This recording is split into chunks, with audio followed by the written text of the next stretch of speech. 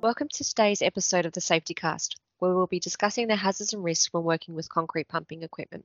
My name is Shalini Nagpal, and I'm a Senior Inspector with the Construction Services Group with SafeWork New South Wales.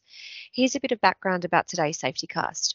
In March 2017, a worker sustained fatal head injuries when he was struck by an unsecured hose which was attached to concrete pumping equipment at a Fairfield building site. The incident occurred when compressed air was used to clear a blockage from a concrete pump hose, which whipped under pressure, and a metal coupling struck the worker in the head. The worker was in Australia on a bridging visa, and he'd only been employed for between 3 and 7 days before the incident occurred. This incident highlights the serious risks to worker health and safety when working around concrete placement equipment. As a result of this serious incident, the concrete pumping company was fined $375,000 by the New South Wales District Court, while its director was fined $10,000. Today's Safety Cast will focus on discussion around the hazards and risks when working with concrete pumping equipment, in addition to licensing, maintenance and inspection requirements. I would like to welcome our guests, State Inspector John Mitzi from the Construction Services team, State Inspector Johnny Auditory, also from the Construction Services team, and Assistant State Inspector Timothy Hume from the Engineering team with SafeWork New South Wales. Welcome, gents. I'll throw over to you, Johnny, to lead the discussion. Thanks, Shalini. So, Tim, can you tell our listeners what type of plant and machinery does concrete placing equipment include?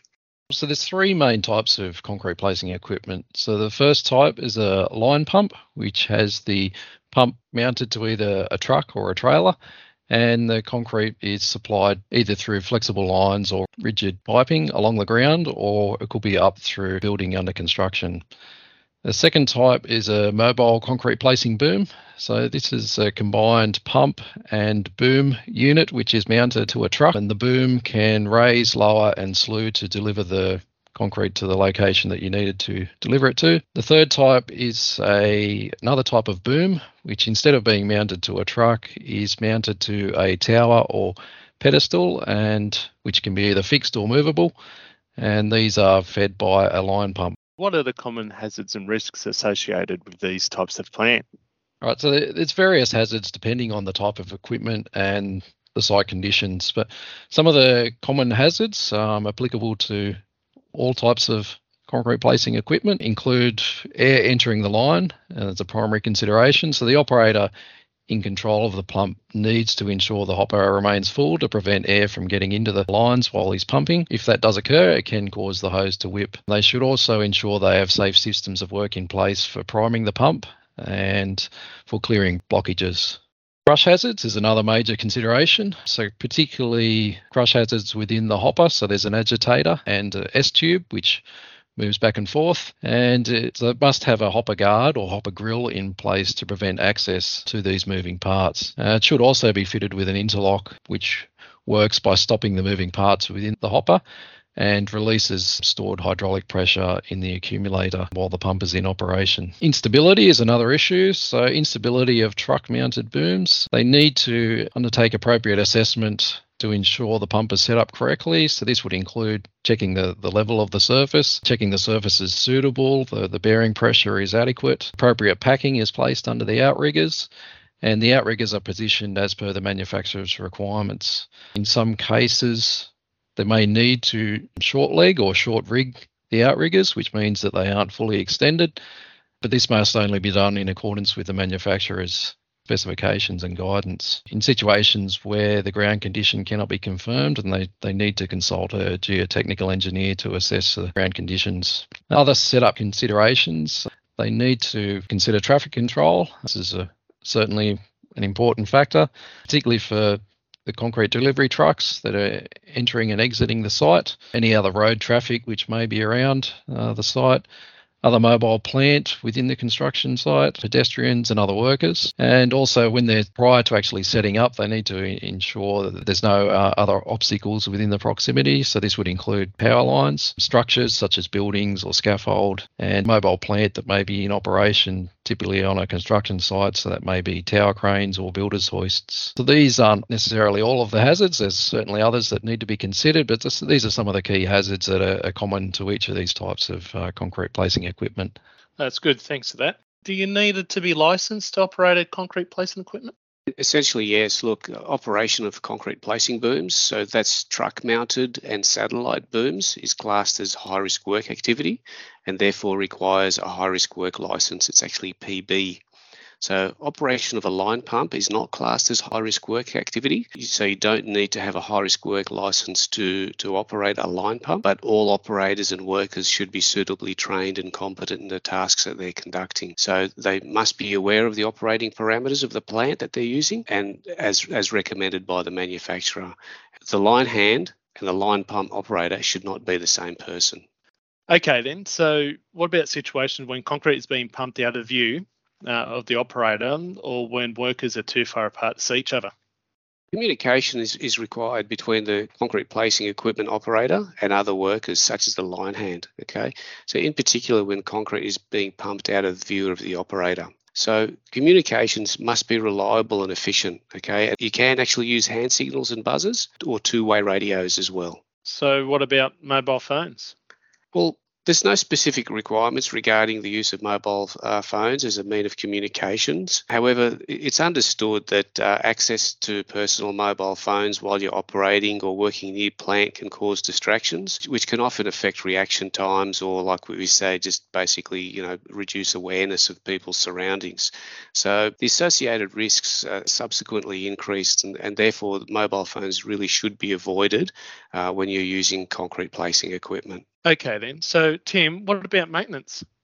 Johnny, maintenance is certainly an important factor. So regular maintenance inspection is essential and normally consists of pre-operation inspection, routine inspection, which is generally on a monthly basis, and periodic inspections, which takes into account the hours of operation and the age of the equipment. The details of all maintenance inspections must be readily available, and reference to the work undertaken should be recorded in the logbook. And the logbook should be kept with the equipment. Okay, then I just want to get more clarity for our listeners in relation to the difference between a daily check and a pre-start check, especially around when you've got a mobile item of plant and you're going from one site to another where you can probably visiting up to 3-4 sites in one day. What are the inspection requirements for that? So the intent is to conduct an inspection prior to each operation, hence the term pre-operation inspection. So I appreciate that people can get confused with the different terminology, but the intent is to ensure the equipment is operating correctly prior to each use. So regular monthly inspection of all metal pipes is also essential. This is to ensure that they are not worn too thin, so the wall thickness hasn't been worn through, and the results of those inspections need to be recorded in the logbook for the plant. And this is essential because concrete is very abrasive and takes a heavy toll on the line components, particularly on the outside of bends and reduces. Anywhere in any change of direction usually results in higher wear. So they need to generally focus on the first 100 mil of the rigid pipe sections. That's generally where you would see the most wear. So, John, have there been incidents involving placing booms and power lines? Yeah, there has too many times in the past. So, look, when operating concrete placing equipment on a site with overhead power lines, all the power lines should be treated as live unless there's documented evidence available stating that the power has been de-energised and isolated from the appropriate supply authority. So the hazards associated with overhead power lines should be eliminated by either using an alternate plant which actually can't reach within the safe approach distance of power lines, or de-energising and isolating the power supply before actually starting the work, as we mentioned before, or mechanically limiting the hoisting and slewing or any other movements of the plant so they don't actually encroach within the safe approach distances of the power lines. So, what about when you can't do that, John? When it's not reasonably practicable to eliminate the hazards, the boom must not approach the power lines closer than the safe set approach distances of those specific power lines. So you really must consult with the relevant stakeholders when developing safe systems of work prior to setting up your equipment. So that includes the principal contractor and other contractors and your workers, as well as the local supply authorities and the tenants of any neighbouring premises, but especially the owners of overhead power lines and assets that you may actually be close to. And what about the cases of mobile boom pump tipping over? Well, Poor ground conditions are often a factor of these types of incidents. Concrete placing equipment must be set up on firm, stable ground that's suitable to support all the loads placed on it by the equipment. Extreme caution needs to be applied when operating beside structures, particularly newly constructed ones with uncompacted fill, or along trenches which could collapse, or in areas where there's water mains or sewer pipes or gas pipes under the ground. Engineers need to be consulted in conditions where operators aren't certain of the ground conditions. Another issue I see out on site, John, is people standing under placing booms. Is it okay to do that? No, it really isn't. Failure of a concrete placing boom components can result in structural collapse. So you should never really stand under a concrete placing boom. That is unless you're the line hand. So this is needed to move the placing boom's end hose. However, the time spent under the raised boom can often be reduced by manoeuvring the hose from side to side to avoid working directly under the raised boom. Yep, and I do hear that hose whip is a serious issue out there. What do you think, Tim? Yeah, certainly. So there have unfortunately been some fatal incidents resulting from hose whip where the line hands have been struck by the hose. And the hose whip can occur either during the concrete pumping operation or when the hose is being cleaned out. So hose whip is caused by air getting trapped in the line, usually behind a concrete blockage. So when this happens, the air behind the blockage becomes compressed, so it stores energy effectively like a spring, which can eject the blockage with such force that the hose becomes unmanageable. So some of the other important considerations include the delivery hose on the boom pump should be allowed to hang vertically and only guided, as opposed to being forced or dragged around by the hose hand. And flexible hoses on line pumps shouldn't be allowed to kink. Also, flexible hoses on line pumps should be secured when in place when priming or clearing blockages. This is to eliminate the risk of hose whip, and couplings must also not be attached to the end of the hose. And the length of the end hose attached to a delivery boom should not exceed the manufacturer's recommendations, which is typically 4 metres. You should also use exclusion zones to minimise the number of workers around the delivery hose to reduce the chance of workers being struck by the hose. Okay, then so what can you do about line blowouts? A couple of joints and seal blowouts can often result in flying concrete and aggregate. It can also result in loud bursts of noise that can cause hearing loss. So shielding should be installed around joints, especially if the line runs past highly trafficked areas such as pathways to amenity blocks or site offices. You should always use bolted couplers where practicable, and safety pins should always be used in lever-type couplers. Personal protective equipment, including safety glasses and hearing protection and hard hats, can often provide a last line of defence against these types of issues as well. Yep, okay. A lot of debate I get out in the field is concrete pumping considered high-risk construction work? You know, do you need a safe work method statement for this kind of work? It certainly is. A safe work method statement is required for construction work undertaken in a workplace where there is movement of powered mobile plant. In addition to this, typically work may involve being on or adjacent a roadway or being near energised electrical equipment. So that's the overhead power lines we were speaking about before. There are many factors that may result in working with concrete placing equipment that will lead it to becoming high-risk construction work, which means a safe work method statement must be completed.